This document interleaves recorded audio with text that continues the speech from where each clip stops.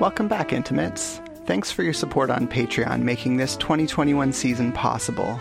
This podcast is about all things intimate: relationships, love, connection, community, consensual non-monogamy, kink, orgies, lovers, and of course, good old-fashioned sex.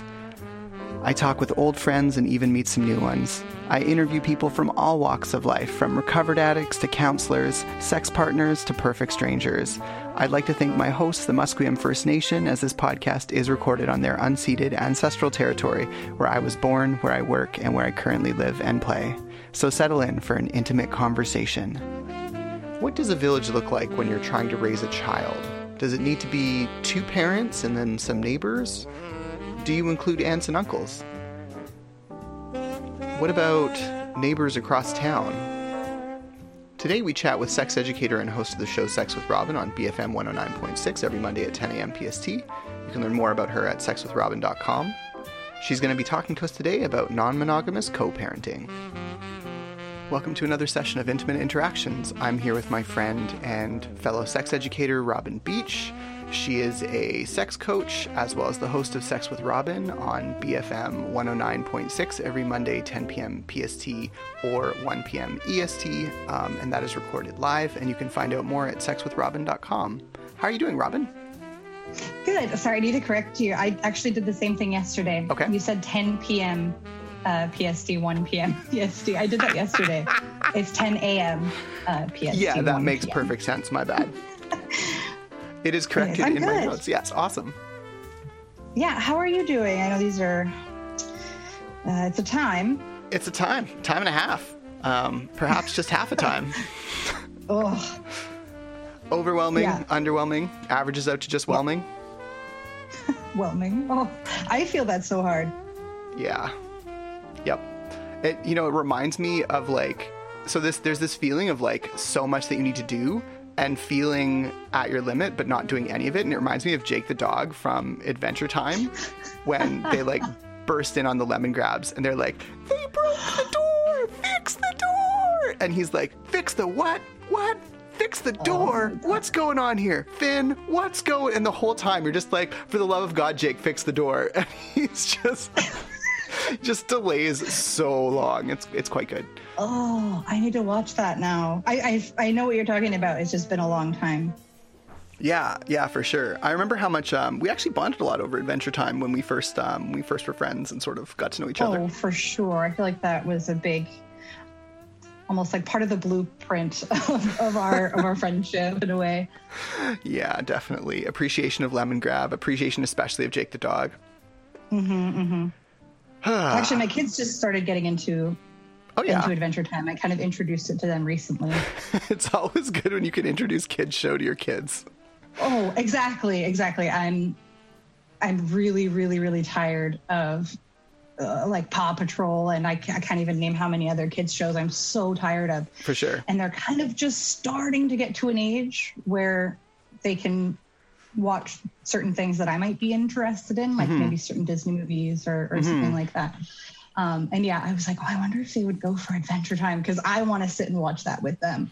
And they had the same reaction as any adults I've tried showing to the show, which is like, WTF?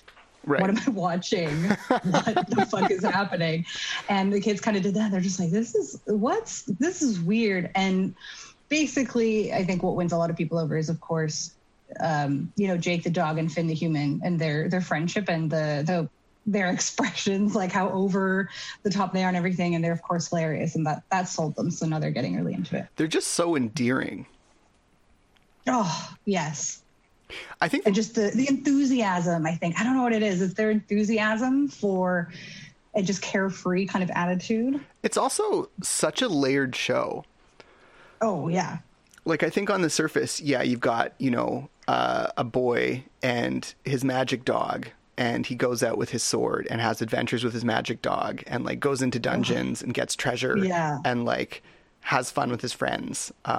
And, you know, there's obviously a lot of queer themes in that, you know, Princess Bubblegum and Marceline used to be in a relationship at the beginning of the show. And, I won't spoil whether or not they get into a relationship over the 10 seasons of the show. Will they or won't they? Will they or won't they? Yeah, exactly.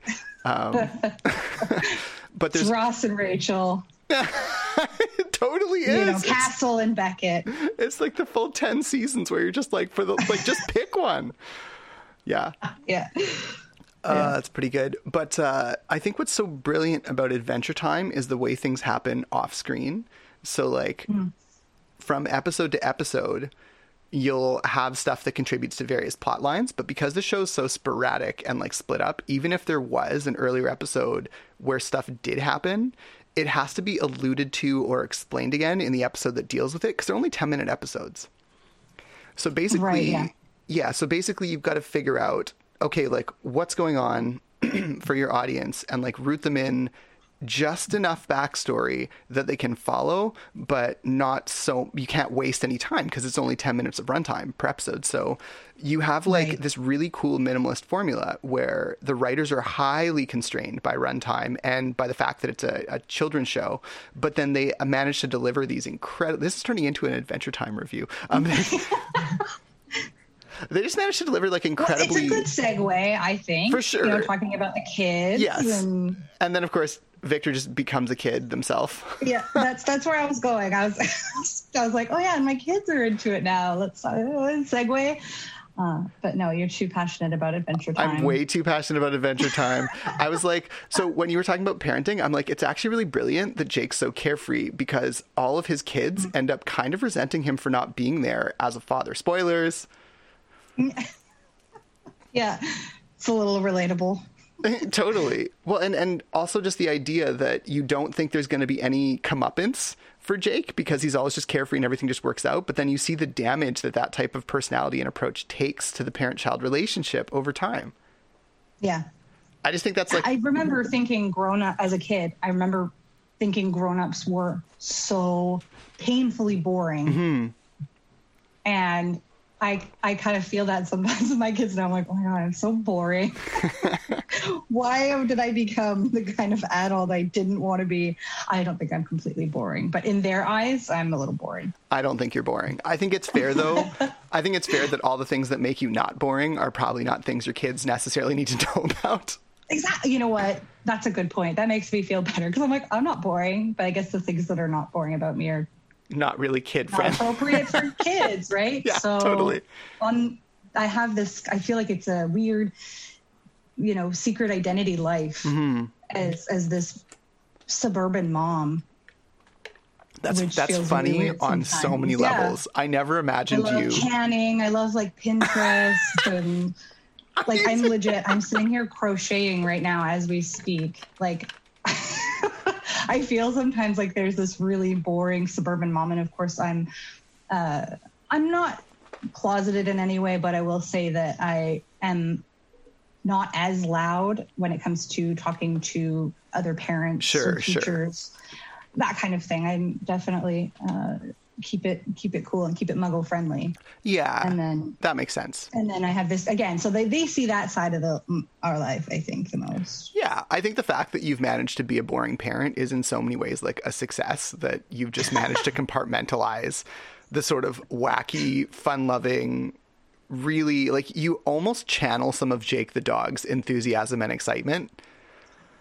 That is such a compliment. I will take that. Thank you.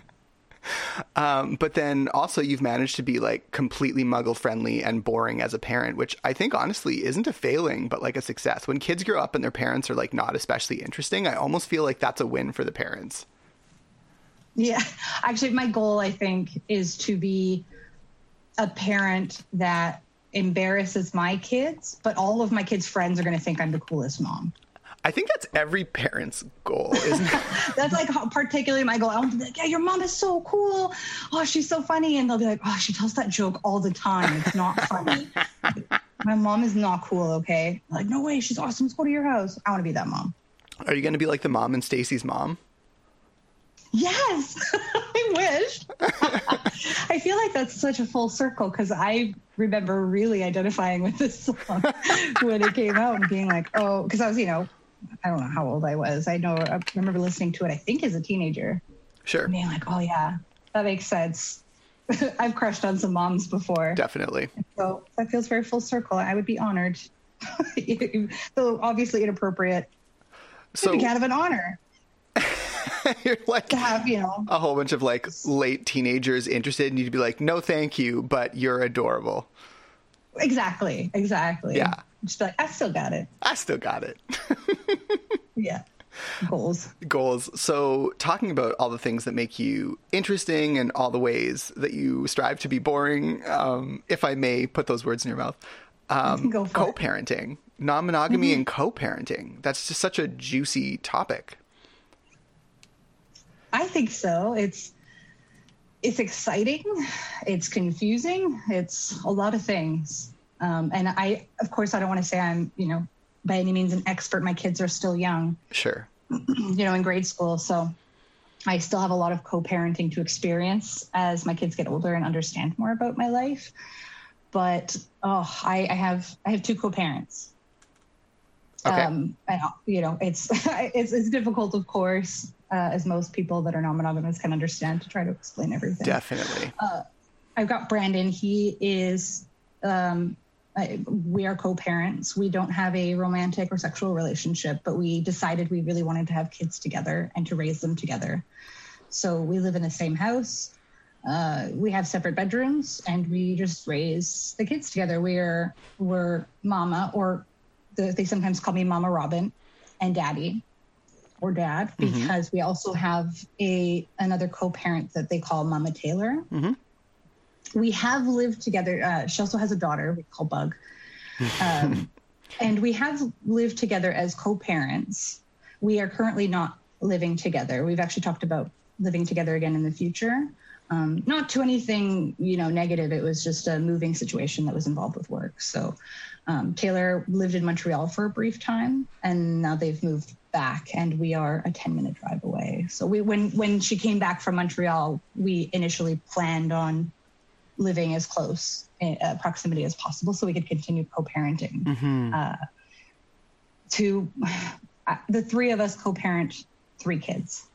Yeah. Brandon and I biologically had 2 boys, Dexter and Calvin, and Mama Taylor, she had a daughter. She's about a year older than my eldest. We call Bug, and from a previous marriage. And I guess when Taylor and her ex-wife originally separated, that was actually when we came to live together, and we kind of helped, takes a village. Totally. But all the kids have been close since they were babies. They call each other brothers and sisters. And even Bug at school almost got in a fight at school. It's really sweet. Almost got in a fight in school because some other kids tried to tell her that those aren't her real brothers. I'm sorry. It's a perfect fit for Bug. Like I can see her being like them's fighting words. Oh yeah. Like fists balled up, all of it, which is so her. But it's so hard because we were all so proud of her. Like, obviously she's getting in trouble because she almost started a fight. I wouldn't say she started a fight, but she almost, threw some punches. Yep, that's fair. So there was like school reprimanding, but also a side of like, that's really sweet, and we're kind of proud of you. Yeah, that's incredibly adorable, and it's like warm and lovely to hear that. So that's like as simple a way I can give you the background info. Yeah, so that's a pretty cool setup. What do you usually tell people who are asking about what that might look like if, for example, they have existing children and they're now starting to date, even monogamously? How do I guess firstly we could talk about like how does co-parenting relate to, divorce and monogamy, or rather, how does it vary among divorce and monogamy and polyamory? Well, interestingly enough, as I've tried explaining my situation to other parents that are, muggles and don't really understand. And I'll never forget one parent I was talking to after I explained it, he said, wait, so it sounds like a divorced step parent kind of scenario, except everyone seems to get along, which made me laugh. And I don't want to say I know step parents can get along, but I got the reference that he was trying to make. And I was like, yeah, that's actually kind of it. We all, there was no major transitions in our relationship. We're three people that have been very close. Actually, it's funny how I met Taylor. I actually briefly dated her ex-wife. That's how I met her.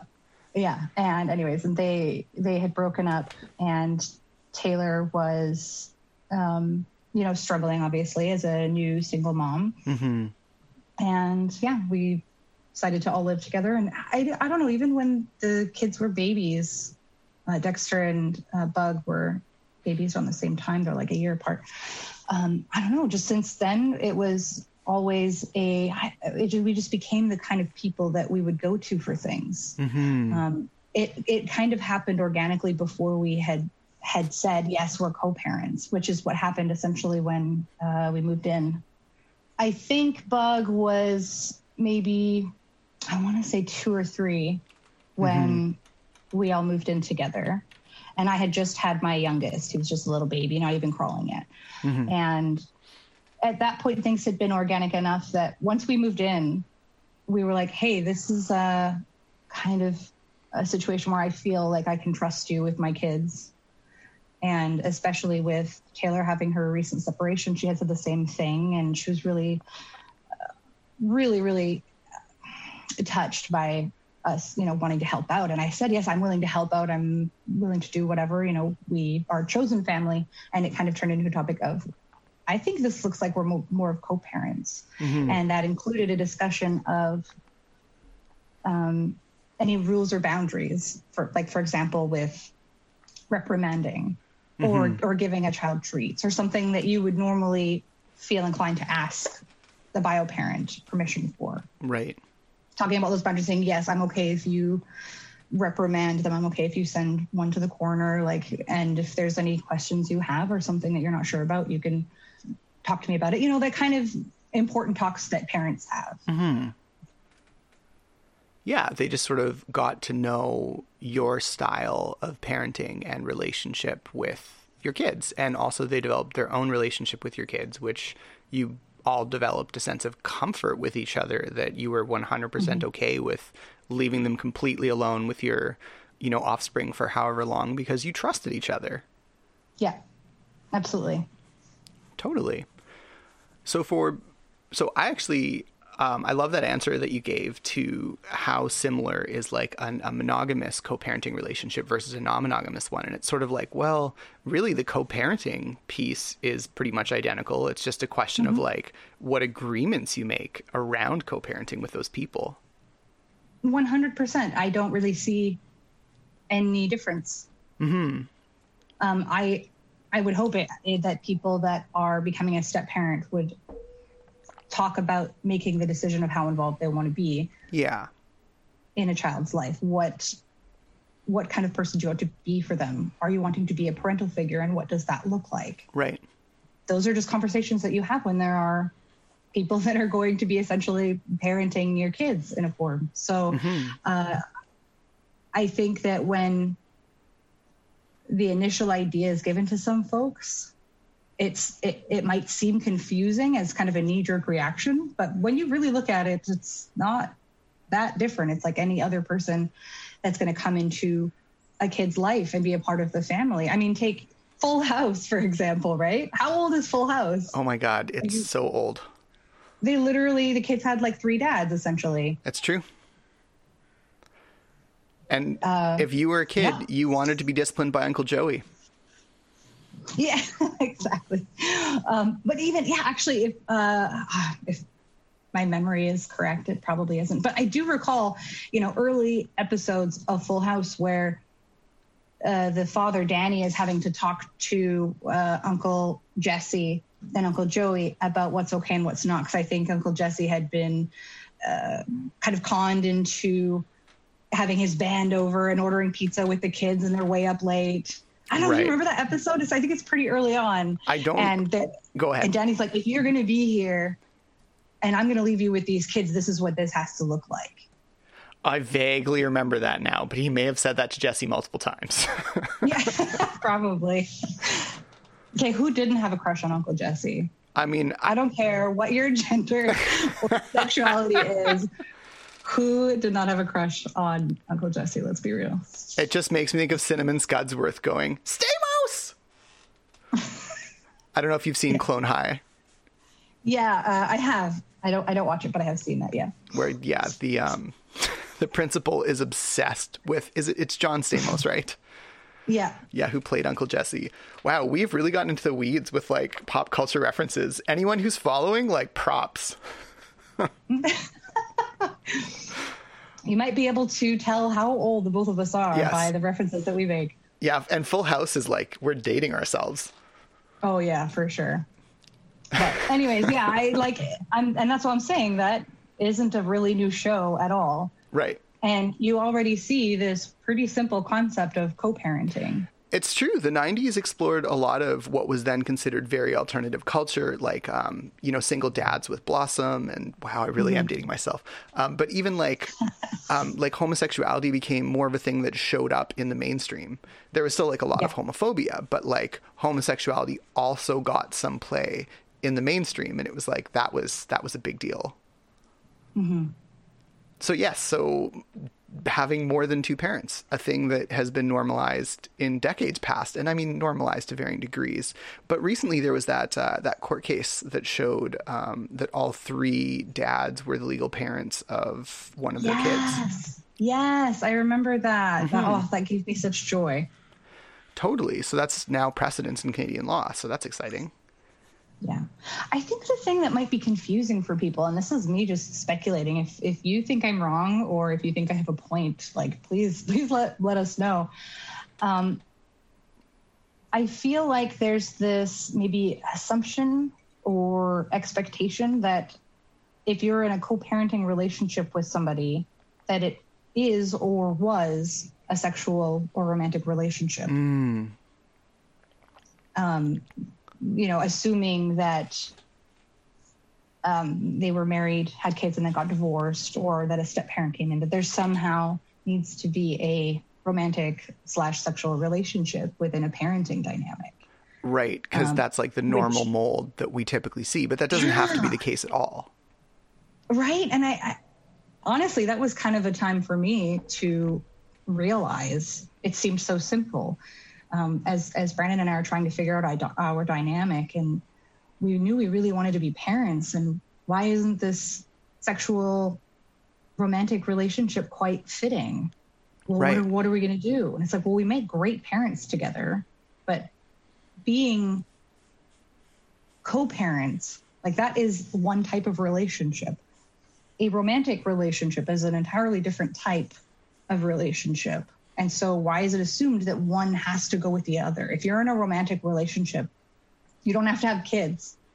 If you have kids, you don't have to be in a romantic relationship. Totally. Like, find someone. And that was even baffling for me to kind of realize that years ago. And I'm like, now it seems really obvious. It's kind of funny. It's very like almost relationship anarchisty, that idea that, like, you construct your relationships and your dynamics based on, the rules of all the people participating in those relationships. But that you don't have to subscribe to pre-existing boxes that tend to lump things together, where you might be like, well, I really like having these kinds of sex with you, but I really don't like having those kinds of sex. So rather than be like, I could tolerate it, it's not the end of the world, or like, yeah, we could do that. You just do the kinds of things that you're a fuck yes to. And then you're like, yeah, if you want to go and get those needs met elsewhere, go for it. You want to have butt sex? I don't. But you go and have all the butt sex out there that you want. I call that anal compersion. Right, because you've experienced anal compersion before. Oh, yeah. I'm like, that's not for me, but I get so happy.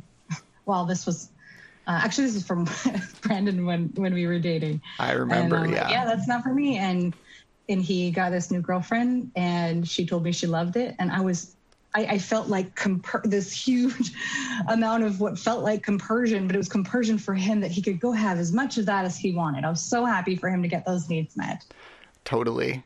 And you're like, oh, Yes, it's almost like a relief that you're like, thank God you love it so much. For the love of God, be as big of a slut for those things as you want. You just leap all over my partner until he has none of those urges left, please. For like sick Absolutely, chase, pursue. yeah. And it's not that I would do anything that I'm not okay with. Sure. But at the same time, there sometimes does feel like a little bit of pressure. Not that he was pressuring, but that it's almost like, oh, you know, I really want him to have those needs met. I could do it for him.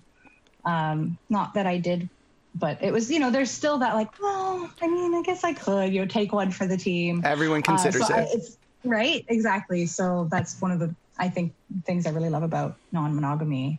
Totally. There's no pressure to be everything that your partner needs and wants. Right. Or to have kids. Because, I mean, we're talking about things like, you know, having sex when you're pretty blasé about it or pretty like meh about it. Obviously, right. I'm not talking about non-consent here, although this is definitely a gray area where like non-consenty type stuff can definitely happen. Not that anyone's saying it did in your case, but yeah. Just this. Are you talking about conceiving? No, I was talking about just types of sex that you didn't, that, you know, individuals either, you know, maybe one person's very into it and the other person's really meh. Like right. I could do that. But it's sort of like when someone's like, hey, do you want fries at McDonald's? And you're like, I'm not really hungry, but like, I guess I'll shove them into my mouth. Like I'll take it. It's like, I could eat, you know? Yeah. Well, and I mean, this is a whole other topic, but sometimes you don't necessarily know whether you want it until it's in front of you. So true. So true. And then there's the whole reactive. That's a whole other topic. I feel like that's a topic we could discuss. For so long. Even the idea of like reactive arousal versus spontaneous arousal. Sometimes you're like, I know I'll want it once we get closer, but like right now, I definitely don't. Mm-hmm. But that isn't a reason not to like move in the direction of wanting it. So there's like, we go on for so long. We have so many good conversations. Exactly. But we were talking about how relationships can be kind of, you know, a la carte, where you pick up these ideas or dynamics that you want. And as long as everyone's consenting and on board with it, great. You know, like I'm not going to judge your relationship or anyone else's relationship. But what I will say is, if we think this applies a lot to sex, and we think this applies a lot to, you know, just because you're co-parenting doesn't mean you have to have sex or be in a romantic relationship. Think of how significantly it applies to conception then, of like, you know, people who are like, I could have kids. Yeah, I think I could be a decent parent, versus people who are like, I really want to be a parent. This is like a core need. This is important to who I am. Right? You're starting to talk about a really big life decision and a commitment for like the rest of your life, presumably, hopefully the rest of your life, and beyond.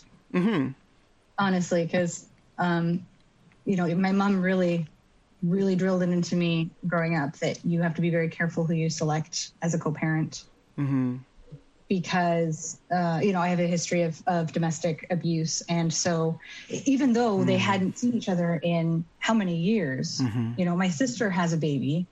Both my mom and dad show up at the hospital at the same time, you know, and she said, you know, he will always be a part of my life. Also in the genetics that are passed down, or mannerisms or habits, you know. So when we had our first, we're in the hospital, we're getting ready to leave. It was actually a good friend of ours, Jay, who had offered to drive us home from the hospital. And he said, he's like, I'm just going to give you advice only one time. Please bear with me. And, you know, it's Jay. He was our roommate at the time. He's a really great guy and a dad. And so you could tell he was trying not to give dad advice, but he's like, I have to do it once. And I promise I won't do it again. He said, you two are connected now forever. And, you know, even after you're dead, if this family line continues, you still have that connection. And no matter what your relationship looks like, you have, both of you together have to choose whether it's going to be a positive or a negative relationship. And that was perfect. And that was actually what Brendan and I had also kind of discussed, that as long as everyone is healthy, nothing is toxic, we plan on living together. We're not making major plans other than, obviously, these kids, we hope to have them around for longer than we are around. Mm-hmm. And so, yeah, it was like, no matter what happens, let's promise to keep our relationship positive for the sake of these kids. Yeah. As a child of a bitter divorced couple, I can empathize with what a positive impact that kind of thing does make for others and could have made for me. Yeah. You don't have to be having sex. You don't have to be going on dates. You don't have to be romantic together, but it needs to be a healthy, positive relationship. Mm-hmm. And you can do that if everyone is willing to work on it. Yeah. But yeah, as long as everything is healthy and non-toxic, and we do things we always have to keep our relationship positive. Any relationship needs care and attention. Mm-hmm. It used to be that we would, and this might not sound like a lot, but parents are going to understand, once a month we'd go out on what we would call a date night. No, it's not like a romantic date. We would just call it date night, where we'd go out to a restaurant, and it didn't have to be for long. It could just be a couple hours to get out of the house, get away, and have just time where we're hanging out. And I feel like it helped to specifically be out of the house, because it's hard not to focus on the domestic parental things. Totally. You know, when you're home and you see the dishes and there's this pile of laundry and there's bills here, we got to pay that, like that kind of stuff we wanted to be able to leave behind. And it helps for us to leave the house. Obviously with COVID, that's been another thing. So it's kind of turned into, for now, movie night. Mm-hmm. And sometimes it happens more than once a month, but like once a month is kind of our minimum for, this is our time to nurture our relationship. Mm-hmm. We also do relationship counseling. We do that, usually about once a month, where we just touch up on our goals and how things are going and our communication, just to help keep it healthy. Totally. And with Taylor, we are not currently living with her, and obviously with COVID, we can't see her, which that breaks my heart. Terrible. I miss her so much, and I miss little Bug. But I'm also thankful that we have, FaceTime and stuff like that. So I'm able to text Bug. We text, hey, Mama Robin, this is what happened today, even if it's just me and her. And she likes to video chat with the kids, although the kids are ridiculous. And so they just want to play with all the filters. Of course they do. And it's so sweet. She goes all big sister on them. You better be good for Dad and Mama Robin. Aww. You better be on good behavior.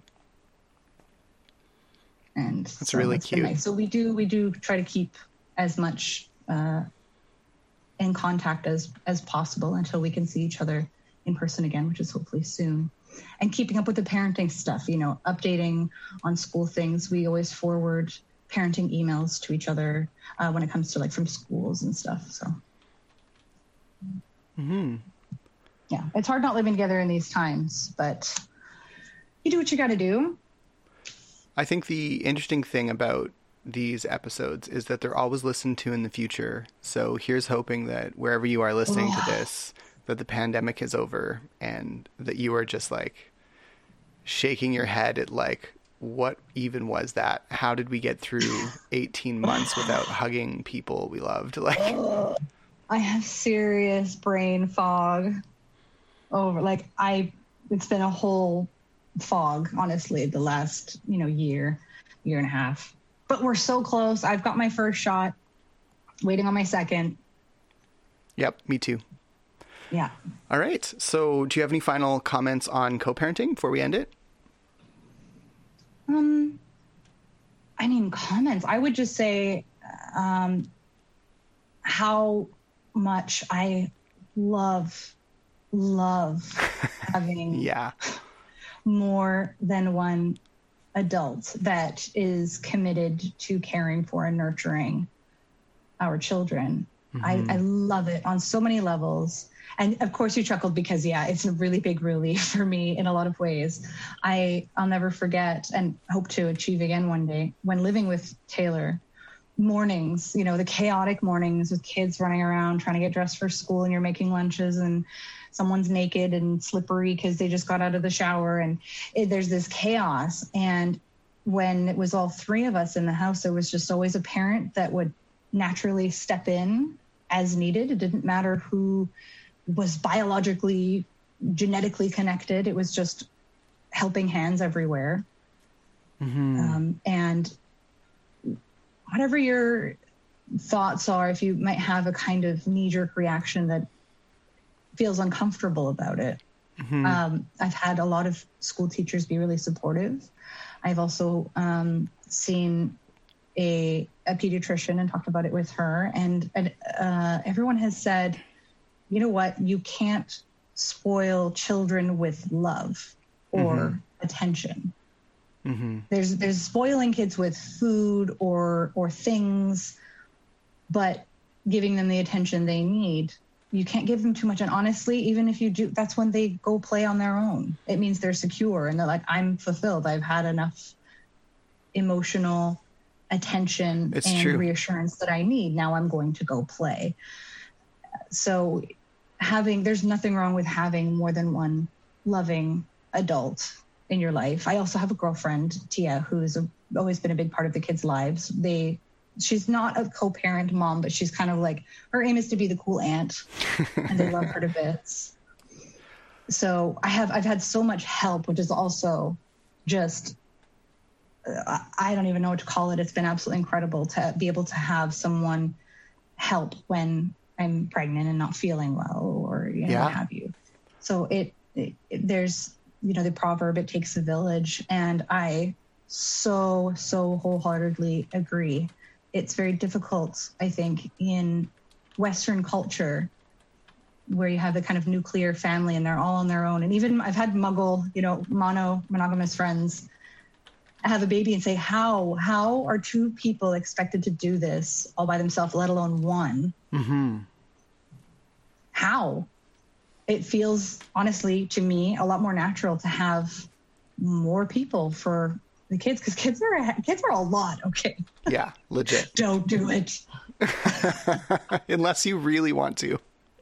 Unless you really enthusiastically want to. Because I tell you what, I love my kids. I really, really, really, really wanted kids. And I'm tired. I'm good. I love them. But it's a lot. It's a lot. Yeah. Thank you so much for sharing all your wisdom on co-parenting and what that looks like in, non-monogamous frameworks. Oh yeah. And that's just one example. Yeah. It's like you said, with relationship anarchy, it's very much like design your own, create your own pizza, create your own parenting dynamic, Mm-hmm. And of course, if people have any questions, you do consulting as well, right? Yeah, I do. Awesome. Yeah, you can check out, basically learn all about me or the work I do on sexwithrobin.com. There's information on what I do as a sex educator and presenter, speaker. There's my sex and relationship coaching. And then there's, of course, the show, mm-hmm. Sex with Robin BFM 109.6. All of that's on there at sexwithrobin.com. There's also, my socials. I'm just going to start promoting myself. You should promote yourself. My socials, yeah. Socials at Sex with Robin. You can find me and DM me on any of the things. Awesome. And of course, I'm at Intimate Victor on all the things. I don't usually promote myself in session, though, because I typically promote myself in the intro or outro, but... Do it. I guess I should probably promote myself more. Yeah, you gotta. I'm so bad at it. Go to Patreon. Give me money. You gotta, or no, it's not gonna happen, right? Yeah, it's true. Yeah, my girlfriend's always on me for that, and I'm getting better at it. But I'm gonna help pay that forward and help, yes, promote yourself, promote what you do. Well, thank you. Thank you very much for the session, and let's close it here and we'll start a different one. Yeah, thank you.